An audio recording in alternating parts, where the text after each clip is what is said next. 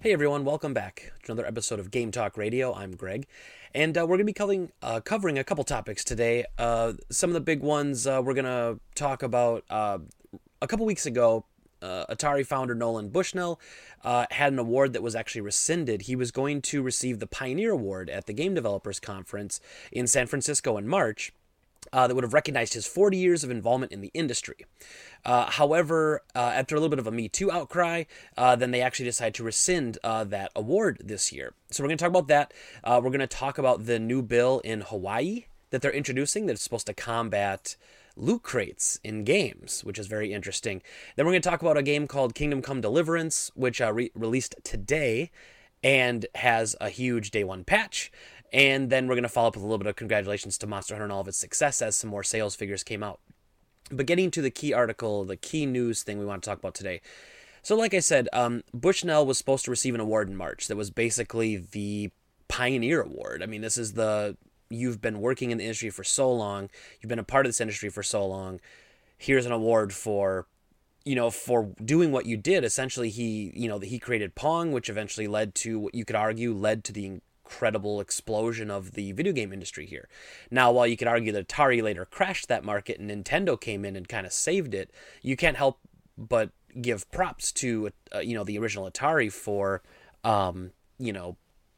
striking the match, I guess, that led to the expansion and everything. So, like I said, he was set to receive the Pioneer Award, which would recognize his 40 years of involvement in the industry. He set up Atari in 1972 with Ted Dabney, and that's where they created Pong.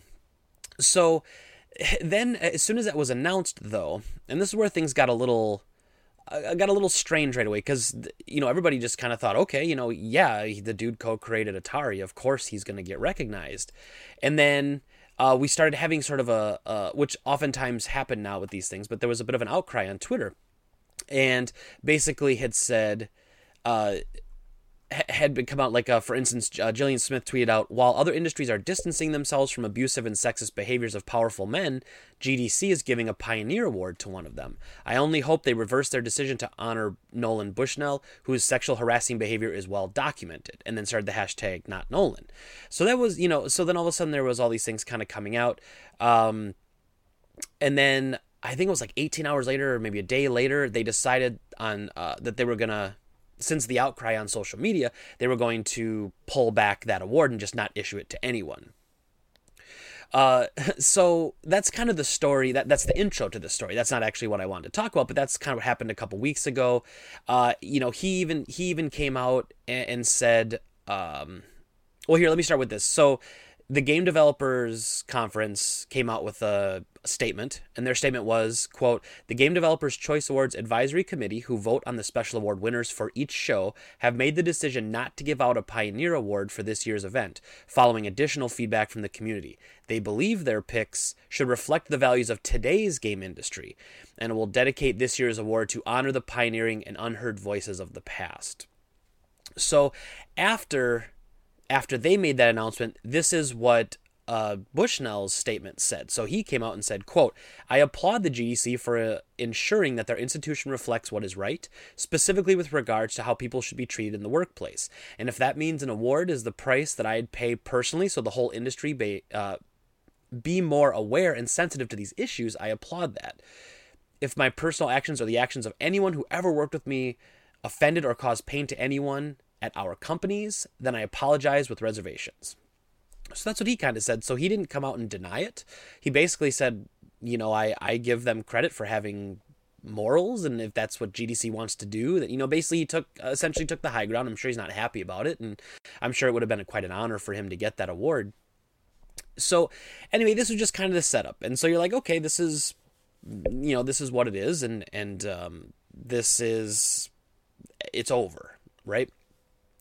And then, and again, I know people will roll their eyes, and I'm not a huge fan either, but I think lately they've been doing some really good investigative stuff. So then we have Cecilia D'Anastasio. Sorry if I got that wrong. So she wrote an article entitled "Sex, Pong, and Pioneers what Atari was really like according to the women who were there. So I found this incredibly interesting because it initially where you want to go when you hear this story is you want to go to, well, it was different 40 years ago. It was a different time. We had different understanding. And that is totally true. You could argue there was a different time 5 years ago. Even last year, before all the Harvey Weinstein stuff came out, he may have still gotten this award. It's just basically it's the shifting tides of like public sentiment that you could argue is kind of what is all going on here. So, what's okay now wouldn't be okay, or what's not okay now would have been fine a year ago because the public opinion hadn't shifted on that topic. And it works the same way in politics too. It's so odd what was not acceptable 5 years ago is just scoffed at and not a big deal today.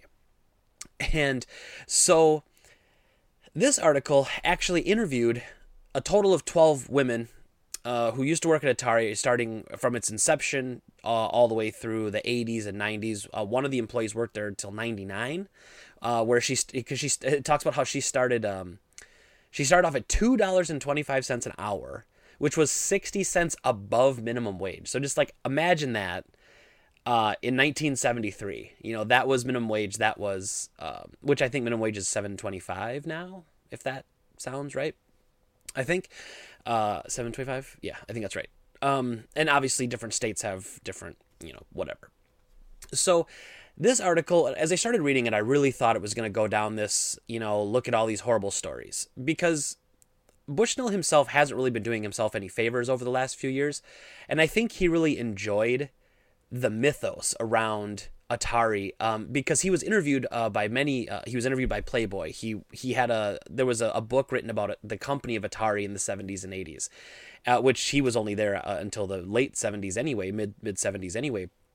But I think he embraced what we had all known about, which was this kind of, there's a lot of like weird things. It was like a party atmosphere, and all this other stuff. Playboy, like I said, did an interview, talking about how they used to have, weed and hot tub parties, and they used to have, and there were people wearing, women wouldn't wear bras and people would wear, bikinis to work, and it was just like lawless, but it was fun and it was hip and it was cool.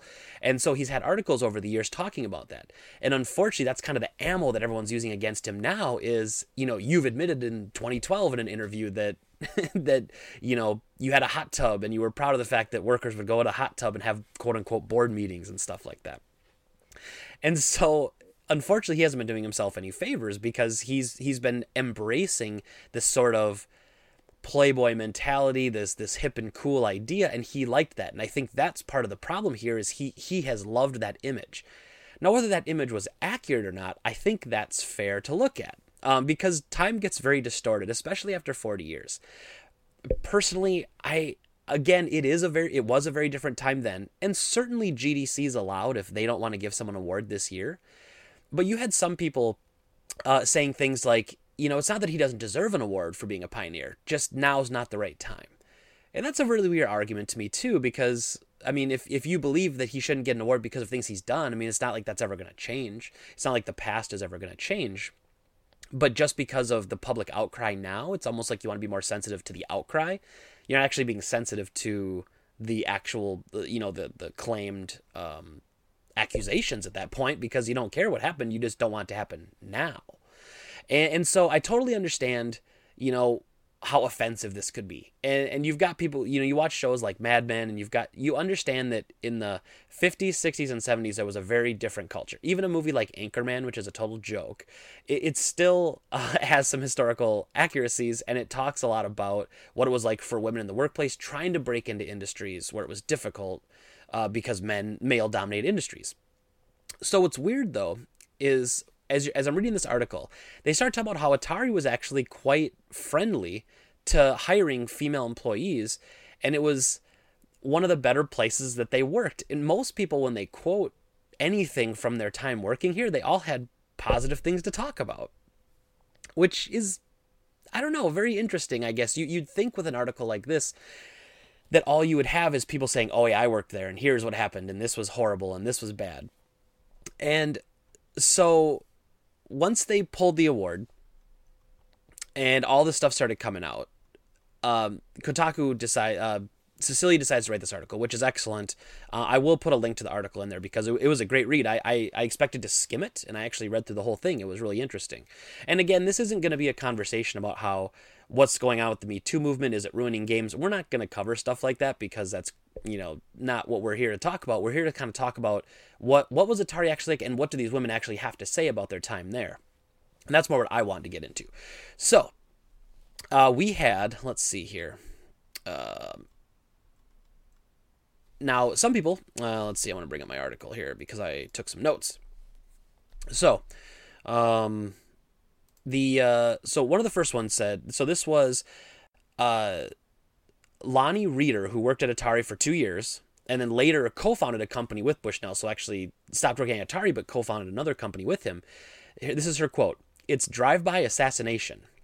I think there's an element of telephone being played. Every day was not a wet t-shirt contest." She then added, "There's a collective anger amongst us toward the individuals who made this a big deal." So she's saying that there's actually a bunch of her friends that used to work at Atari who are actually upset that people who may not have worked there are blowing this thing up and talking about things that they didn't have any firsthand contact with. So that brings up another interesting question. Do people who had nothing to do with that situation have a right to be offended by it? I don't know. I mean, I guess you're allowed to feel however you want, but should they be the ones who are pushing for things like an award to be pulled back when, they have nothing to, they weren't in that situation? How can they say Me Too in that description if they never worked at Atari when it, pertains to that? The Me Too movement was I've suffered too. And it's a very valid movement, and it's, I believe in it quite a bit, and I've seen it firsthand how, chauvinistic and horrible like some workplace environments can be. So, but now, because obviously you talk about now, if somebody, if you went to a company now and you heard that there was a hot tub party and that alternating days for guys and girls, and then on Friday was co-ed, I mean, that would never happen in a workplace now. But but this was a different time again. But this was, and I'm not even going to say it was something that was necessarily allowed, because this was even weird for businesses back then. I mean, this was essentially one of the first tech startups that ever happened. And so look at some of the tech startup stories you have too. Like you've got, weird stories about Google and all these other places too, where they just had this weird thing, or they had this weird thing happen, or not necessarily as it pertained to this environment where there were, hot tubs and weed being smoked in the hallways while blasting rock and roll music. But, they also had stories that made them kind of peculiar. At the time, the free love 60s, 70s, I mean, the summer love 69, you're not gonna run into many people who back then thought that this was a sort of cool, hip, young, rebellious thing. That's what it was. It was sex, and it was drugs, and it was rock and roll. Just like the just like the title says, Sex, Pong, and Pioneers. But anyway, so I wanted to go over some of the quotes from some of the other people that worked there. So Evelyn Seto, a graphic designer who inked Atari's original logo and helped design the Atari 2600 and 5200 console box packaging, said she had a couple negative experiences, but it was mostly innuendo, before adding, "I don't want to talk about it." So that's not, that's not very good. That's not a good start to this. So obviously that person had some sort of negative experience there. Then we have another one. Bailey said in a 2012 interview, "It was a culture that I don't think they were thinking there's one woman we should modify our behavior for her sake. I just grew a thicker skin." Reached for comment via email. She also said that she's not currently participating in interviews about Atari because she's currently writing a screenplay about her time at Atari. So she couldn't talk a whole lot about it. Wanda Hill was an electrical mechanical drafter who sketched out patterns and printed circuit boards for games like Asteroids. When Hill and her engineering kin moved to a new mustard yellow engineering building, she was tasked with drawing up plans for a volleyball court. Employees, many of whom were in their 20s, changed into short shorts and crop tops to play. There was a certain amount of sexism as far as ogling, she said, but that went both ways. Hill left in the early 80s. "If I could have advanced more there, I would have loved to have stayed." So she says that, yeah, there were people ogling each other and there was stuff going on, but it was both ways, men and women. So it wasn't that women were being held down. It was just that that was the culture there. You had this kind of, fast and loose. Now, again, that was early 80s. That was actually after Bushnell was gone anyway. Then you had Carol Cantor. She said Bushnell would make lewd comments, but always with a smile on his face, jokingly, or tease her employee Colette Wheel enough to make her face turn red. One time, Nolan approached us and said, "Hey, we're going to my house to get in the hot tub, where clothing is optional," said Holly Latmong, who also worked on the Pong assembly line. We were like, "Yeah, I don't think so." So, yeah, he walked up to him and was like, "Hey, we're going to do a hot tub party at my house," as to which they just replied, "Nah, it's okay." And so then we have a quote from Elaine Shirley. I honestly think it was a joke, who was also there. It was at a company party. We laughed and said no and continued on our way. It was no big deal. With all my heart, I believe he was joking. So these are direct quotes from people that were there, and that didn't feel like any of this stuff was a negative sentiment.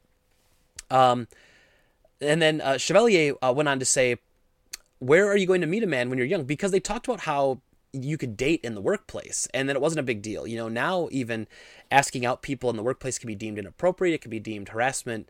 Here the thought was, well, where do you meet people except at work? How are you going to find a good boyfriend if not at work? Sorry, my cat keeps running around, and I'm trying not to get her to jump up and stick her tail in the camera like she always does. So after 26 years after she first walked onto that Pong assembly line, Elaine Shirley took another job, one where her new boss lost his temper and yelled she tried to quit in her first meeting. She told him that she came from a company where everyone was nice and not mean. And then lastly, Cecilia goes on to say, sorry, my thing closed out here. She goes on to say, "It was a quarter of women I interviewed said they could claim Me Too hashtag, but that their time at Atari had nothing to do with it." And so those are some of the quotes from the people that actually worked there. So now we have to kind of get into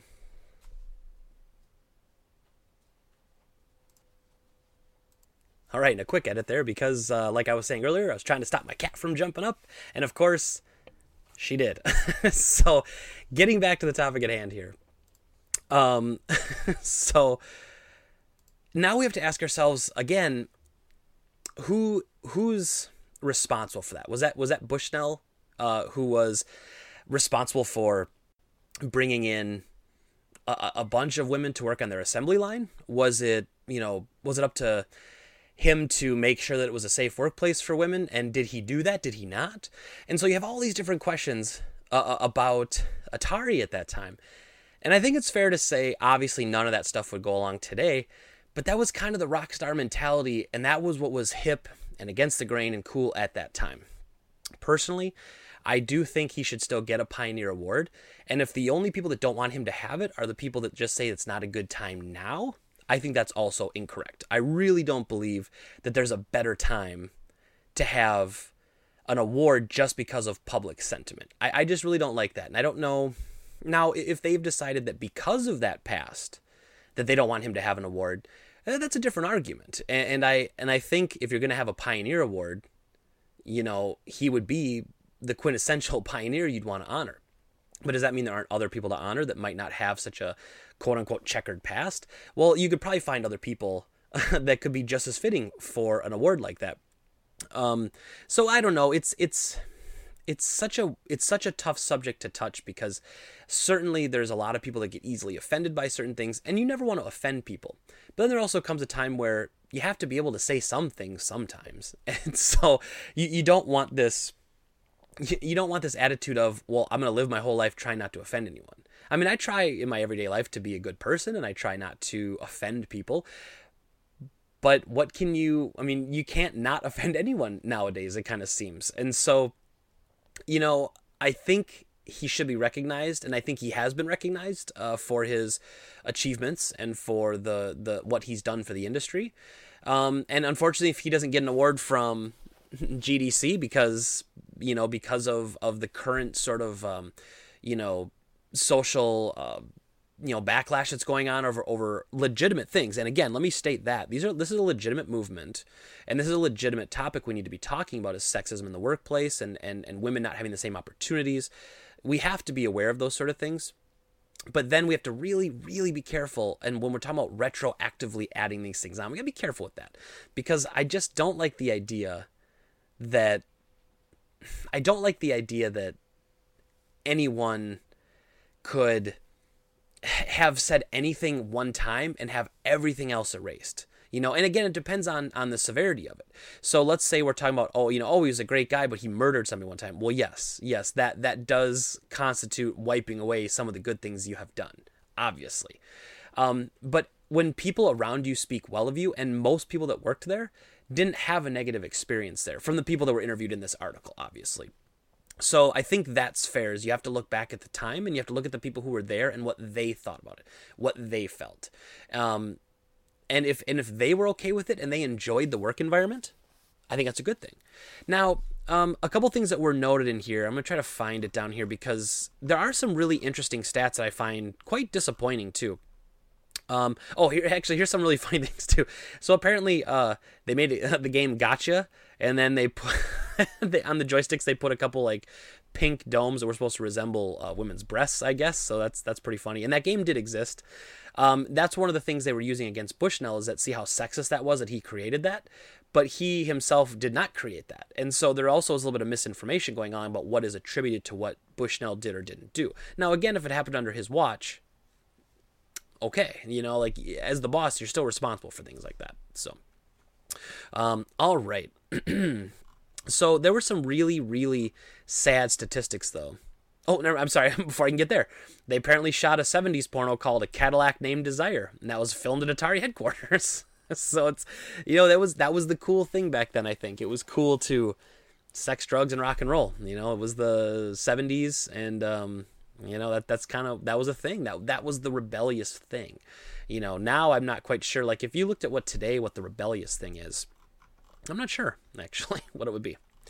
Okay, so let's see here. I want to get to it.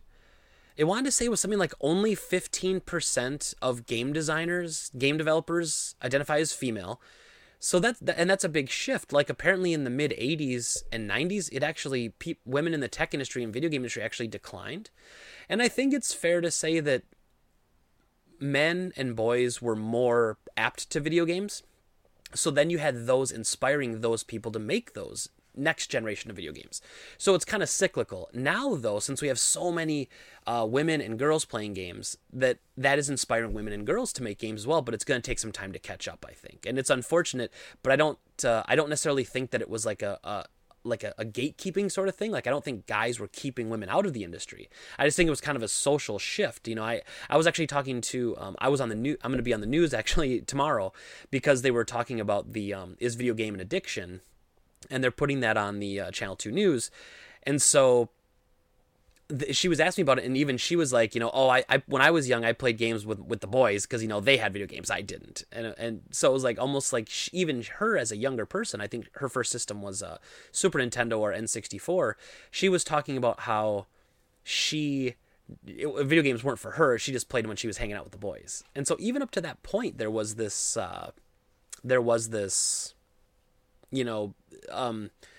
unbalance of the genders and their roles in enjoying video games, which I think is being shattered now. I mean, now I would argue that, back in the day when it was 90% boys, 10% girls, now you're looking closer to 50-50 or 40-60. I don't have any hard data to back that up. Just from the customers I see, it doesn't, I always say this to customers at the store, but it used to be whether you played games or not. And now it's what games do you play? It's almost like now if you don't play video games in some form or fashion, whether it's an arcade game or it's a mobile game or something, then you're kind of the strange one. Like you're the one who's left out because of that.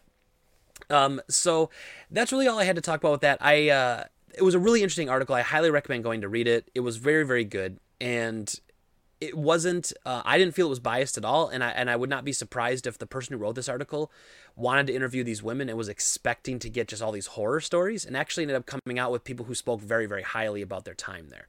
So, very interesting story about old school Atari. Anyone who loves video game history, obviously you want to check it out.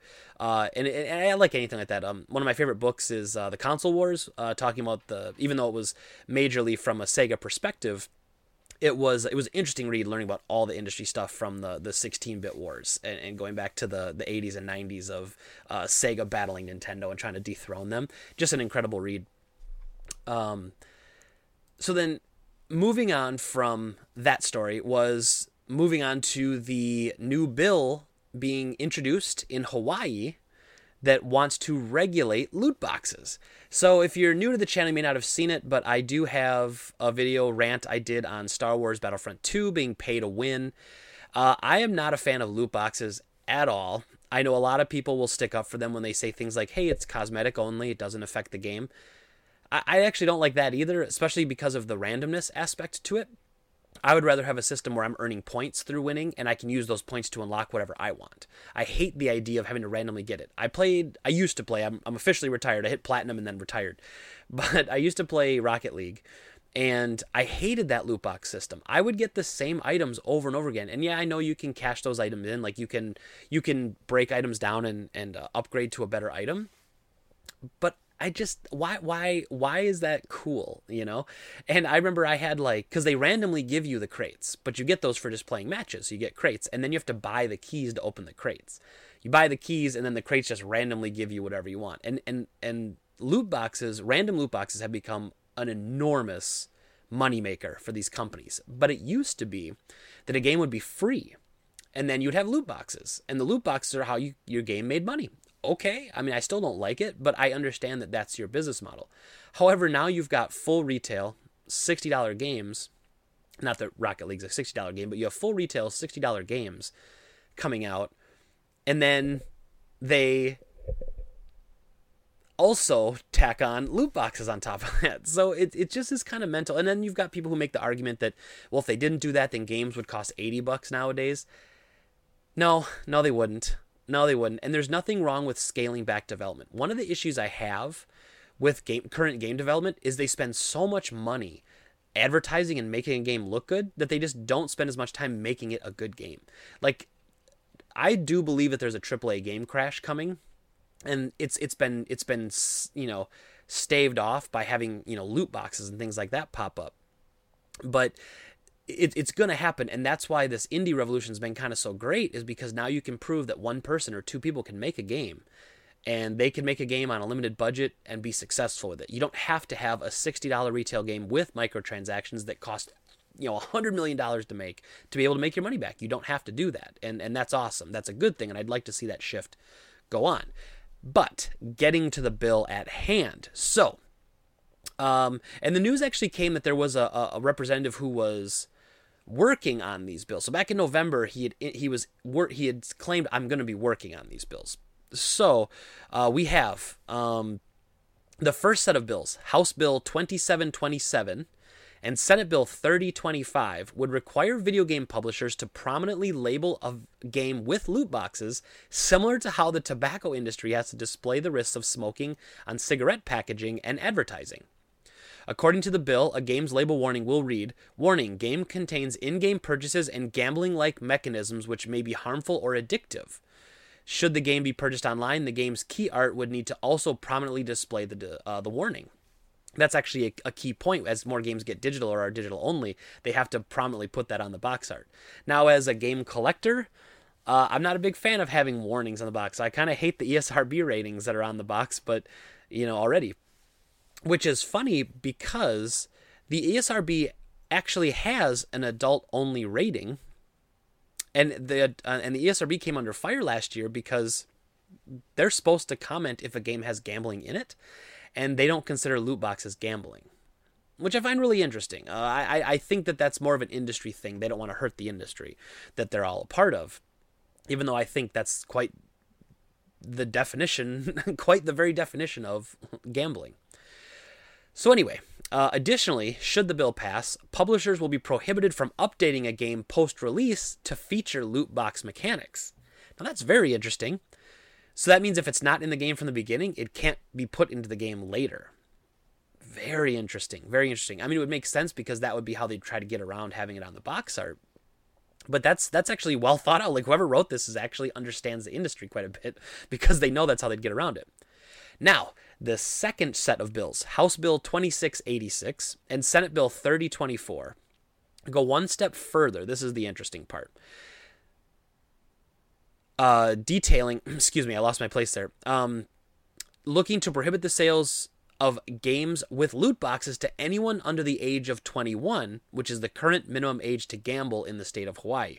Should the bill pass as detailed by the lawmakers, it shall be unlawful for any retailer to sell to any person under 21 years of age a video game that contains a system of further purchasing. 1, a randomized reward or rewards, or 2, a virtual item which can be redeemed to directly or indirectly receive a randomized reward or rewards.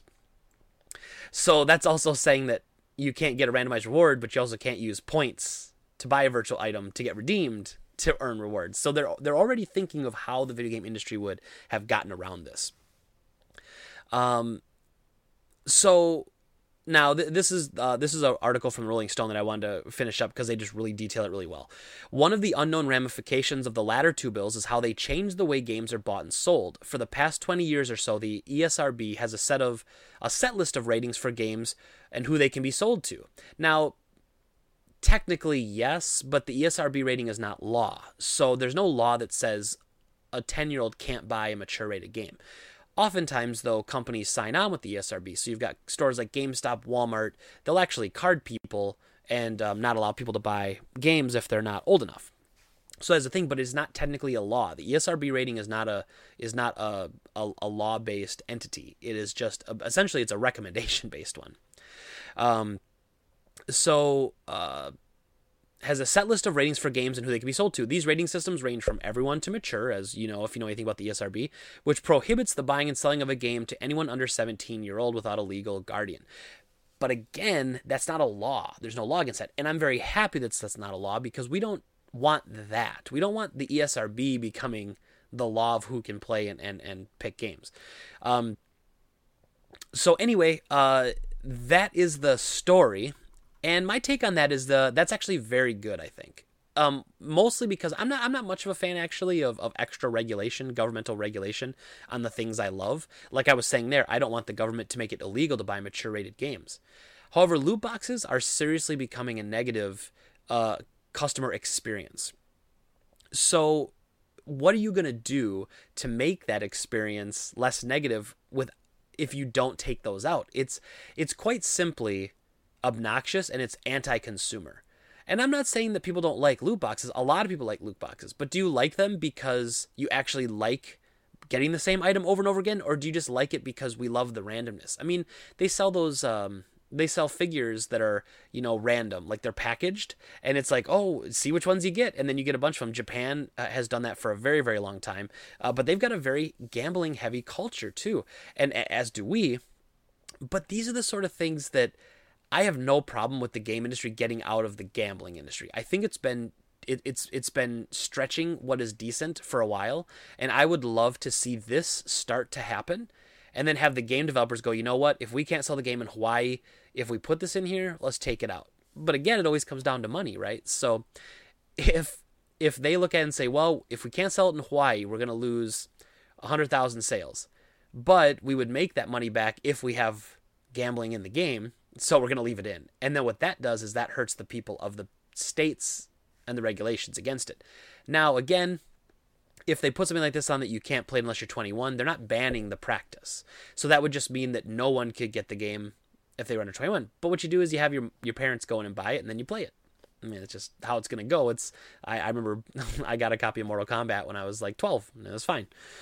Not that, again, that most places probably didn't care back then, though, and that wasn't even the ESRB back then. That was just Sega enforcing its own sort of rating system after Nintendo, kind of attacked them for being, anti-family friendly, which is a really interesting story because then Sega brought up the fact that Nintendo sells a Super Scope, which is literally a bazooka that sits on your shoulder and you shoot things with. So Nintendo really couldn't take the moral high ground when they were selling gun peripherals as well. So I'd love to hear everyone's thoughts on that as well in the comments because it is a tough one. Again, I'm not a big fan of over-government regulation. You have to let companies, especially creative industries, you have to let them do their thing.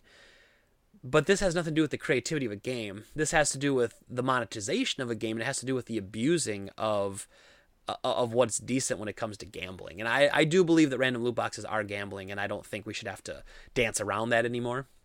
But I'd very much like to see I'd very much like to see those things go away. I'll pretty much stick up for anything that's going to take away loot boxes at this point. So moving on from that, I wanted to talk about Kingdom Come Deliverance. So this is a new game that came out today. And this is not me doing a review. Instead, no, this one made the newswire because Kingdom Come Deliverance has a day one patch, which isn't uncommon. Most games do. I think Monster Hunter had like a 800 megabyte day one patch, and most games will have like a 200 to 400 meg day one patch, some balancing somewhere. Oh, not Kingdom Come Deliverance. Kingdom Come Deliverance, everyone, has a over 20 gigabyte day one patch.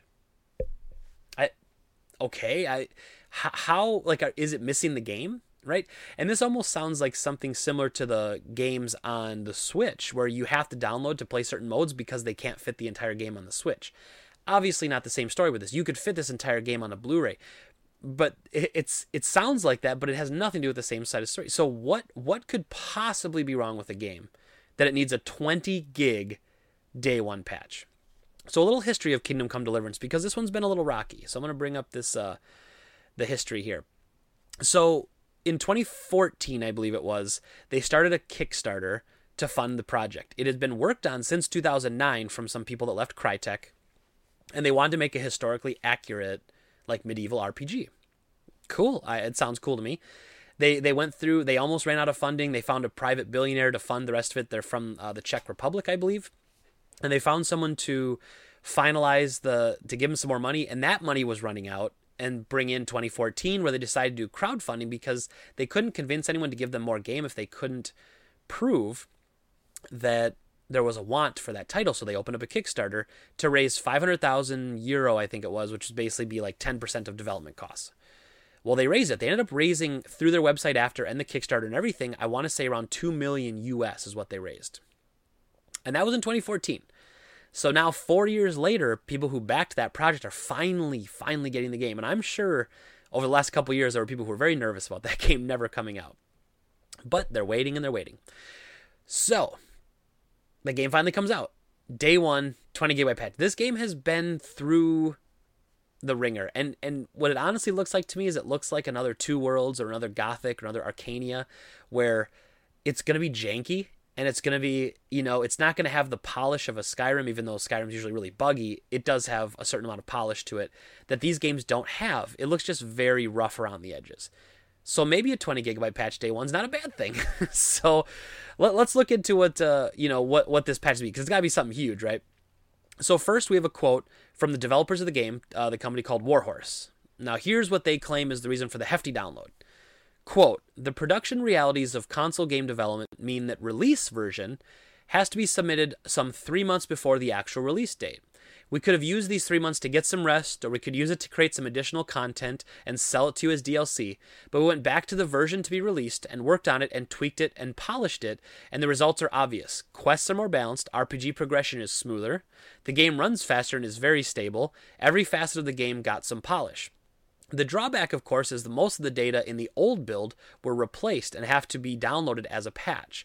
At a hefty size, it's going to take some time, and it's a shame. Still, we strongly believe that a 4-year wait, it will pay off to wait a little bit longer while the day one patch is downloading. Trust me, it will deliver the awesome experience you deserve. End quote. So there's a couple things going on here. One, yes, they're correct.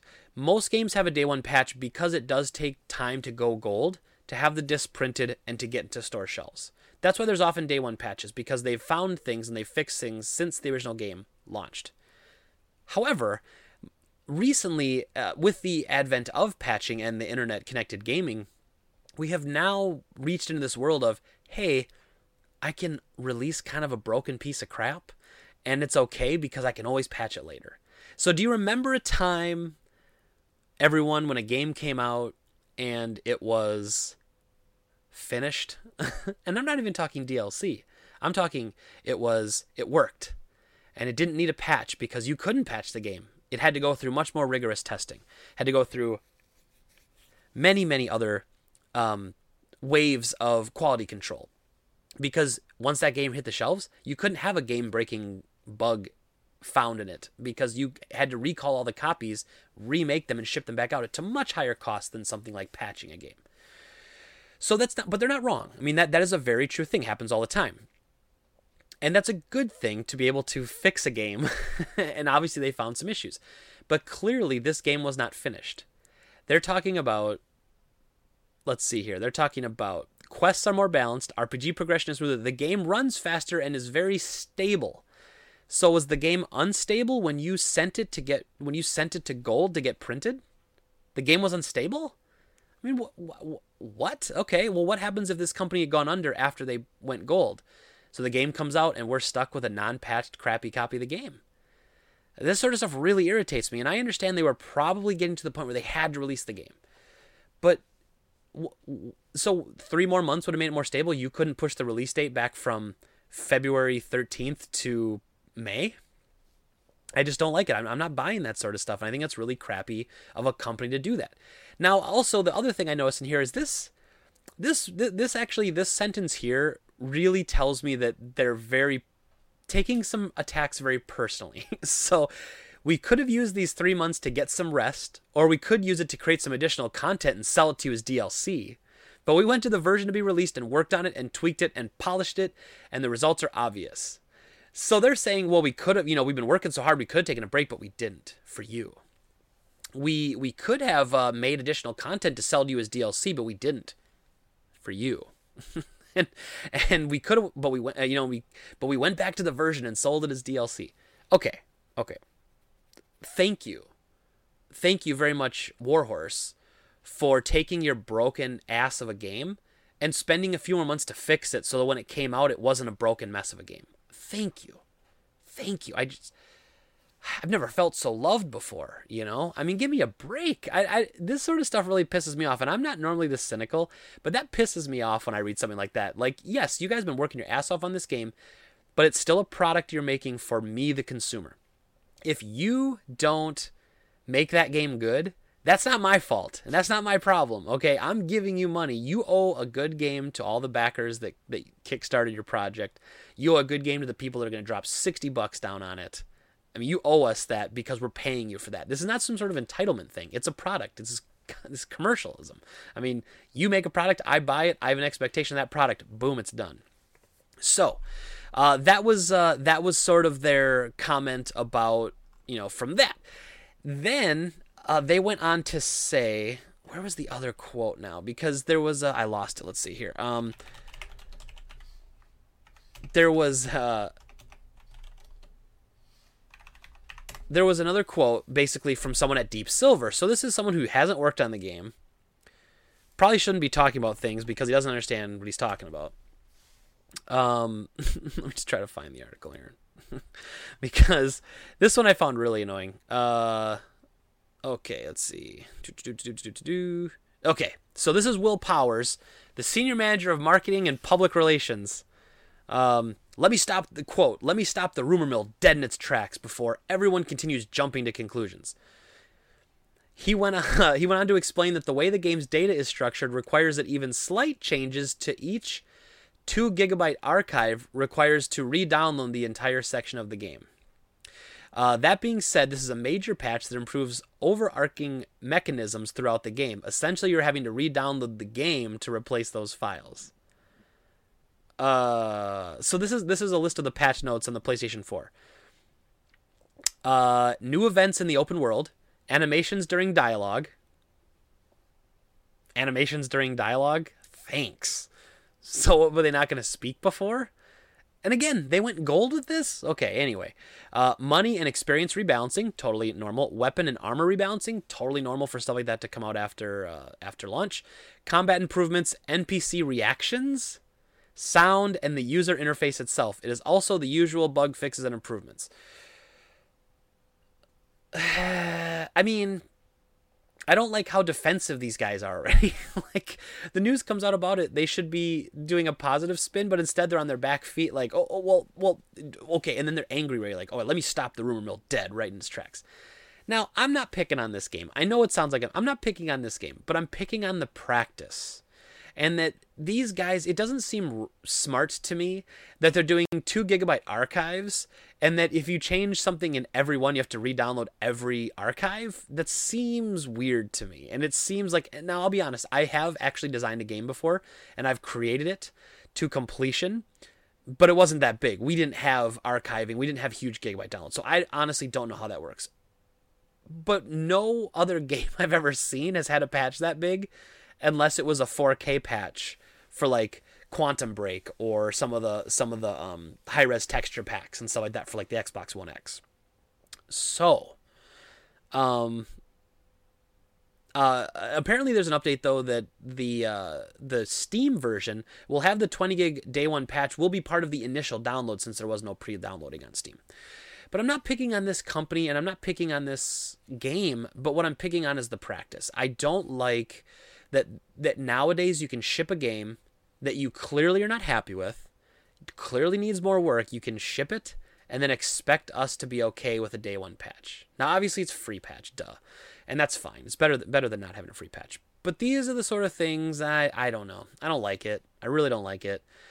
It really shows a lack of forethought, I think, in the design that they clearly, this game was not ready to launch when they went gold. And that bums me out. And it wasn't something they found after they shipped it. Like, they shipped it knowing. They must have had to hit a release date. I don't know if Deep Silver put their foot down and said it has to come out this month. I don't know what happened.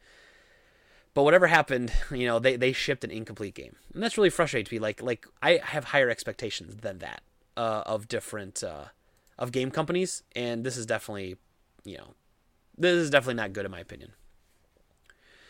So then lastly, I want to talk about the final story, is that Monster Hunter World has now officially shipped 6 million copies. Now that is shipped, not sold. It is a very important distinction. Oftentimes you'll hear, like, in the console wars especially, you'll hear, this game sold 1 billion copies. And then you're like, well, this one shipped 1,000,000,001. You're like, oh, but it shipped them. That means they could be sitting on the shelf at Walmart for all we know. So again, Monster Hunter World, now, there are plenty of copies of Monster Hunter World around, but they are not sitting, that's for sure. They have shipped that many because the game is selling very, very well. It's also on the top of the digital list for Xbox One and PS4, so I just want to do a quick hats off to Capcom. They've been working on Monster Hunter for the last 4 years. It's the best Monster Hunter they've ever done. I definitely could use some more monsters and some more variety, some more endgame, but it's incredible. It is an excellent game, and it's definitely worth the accolades it's getting. However, there were some people, namely Nintendo fans, that are not happy with Monster Hunter World. Mostly because they don't want to deal with, well, they can't get the game, quite frankly. The game came out on Xbox One and PS4. It is coming to PC later, but it's not on the Switch, which really bummed people out, and it's not on the 3DS. Now, it can't be on the 3DS because this game runs... it's a beautiful game. It's a huge game. The format of this game, it would not work on the handheld. Not saying they couldn't downscale it and get it on the Switch, but I wanted to read a quote because this was the actual developers of Monster Hunter World explaining why it's not on the Switch. And they had to do this because there was a huge outcry. And I was actually reading different comments this morning, people complaining that it's a terrible Monster Hunter game and that Monster Hunter 4 Ultimate's the best one they've ever played still. And I mean, yeah, I get it that you want your Monster Hunter to be portable, but this game kicks serious ass. But anyway, this was the quote from Kaname Fujiko from who and his fellow director Yuya Tokuda. They've offered another reason. So this is the reason why it's not on the Switch. We don't have any plans for the Switch at the moment. Part of the reason is that the title has been in development for almost 4 years. At the time we had to commit to our hardware choices, we decided on using the most powerful current generation consoles available at the time, which was PlayStation 4 and Xbox One. So the decision was made before the Switch was even announced or on sale. Okay, so duh, they didn't make a game for the Switch because the Switch wasn't even a concept yet. It's also because every title we decide what the best fit for the hardware is for the concept. We don't just look at everything. It's more of, if we want to achieve this kind of game concept, where's the best place to achieve that? And for this title, the PlayStation 4 and Xbox One were the best fit for us. So again, Switch owners, don't be mad. I understand you're a little salty because they didn't port over Monster Hunter XX, which I think actually should have been done since Monster Hunter World was not coming to the Switch. Now, you could argue that maybe Monster Hunter World is coming to the Switch, and maybe that's why they're not bringing XX. Maybe they started cranking once the Switch was announced, and now that it's been selling well, it's been out almost a year. Now they can go and figure out how that port's going to work. Maybe they won't. Maybe they'll do another Monster Hunter in the series for the Switch, and they'll keep the two series separate. Who knows? Doesn't matter to me because I prefer Monster Hunter on the console, and I can play it on Switch with a Pro Controller on my TV, so I have no problem with that. But it goes again to, you want to talk about entitlement. We talked about a little bit earlier with Kingdom Come, how that's not entitlement when you buy a game and have an expectation. It is entitlement, though, if you expect a game coming to make the game specifically for you. And if it's not for you, then it's not good. And that's just not the case. It's okay. I mean, there's games that I don't like that are still good games. I don't like them. And it's okay for us to be able to say it. And I understand that people are burned. And that's how I felt when it made the jump to 3DS, because I didn't want to play it on the 3DS. I wanted to play a newer, nicer looking version that was like open world, open style, free hunting. I wanted that. And then it went to the 3DS where it was basically the PS2 version again and again and again. No problem. I still played them, still loved them, but those people can't complain that we lost a console version for them as a handheld, and then they're complaining when it comes back to consoles. It's just frustrating. That to me is entitlement. And that's all I want to say. I just want to give them a quick shout out real quick to, just wanted to do a quick shout out there for Monster Hunter. Congratulations, Monster Hunter, you're doing great. And that's all the news articles we had for today. The last thing we're going to talk about, as always, we're going to cover our game of the week. So my game of the week, Mystical Fighter for the Sega Genesis. If you've never heard of this game, that's okay. Most people haven't. It's actually surprisingly a very uncommon game, and it's kind of pricey.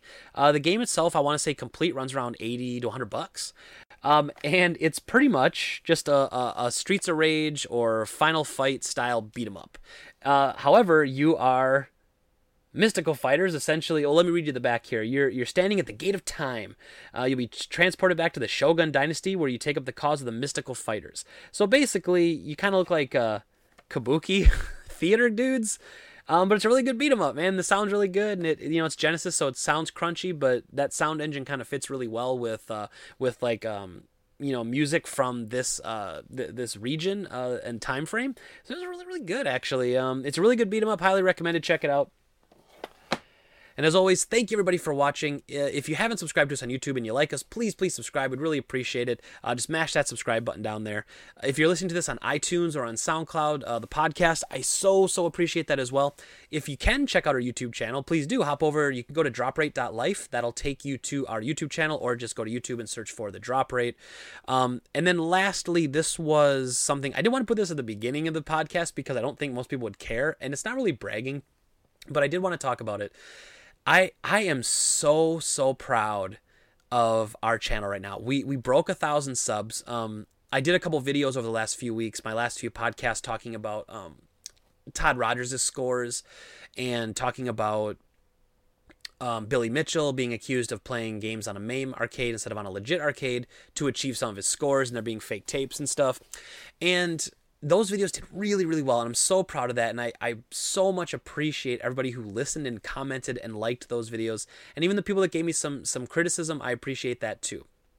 But we grew 400 subs in the last 3 weeks, and I can't almost believe that we were able to break 1,000. We thought after the new YouTube policies requiring you to beat 1,000 subs to be monetized, we thought we were going to get demonetized and then have to go remonetized around the summer sometime. We thought we'd get there, and so it just kind of makes me feel really good to know that we got past the 1,000 threshold. We've got our watch time in videos. We're really spinning up some good content. And so I just wanted to thank everybody for that and all the support. And it's so much fun. And I love doing this now. And to know that the videos we do and the hard work we do put into some of this stuff, it is really paying off, and it's worth it. So thank you, everyone. I'm so happy and so humbled. And I so appreciate everybody who listens. Thank you as always. Everybody have a great day. We'll talk to you again soon. Bye-bye.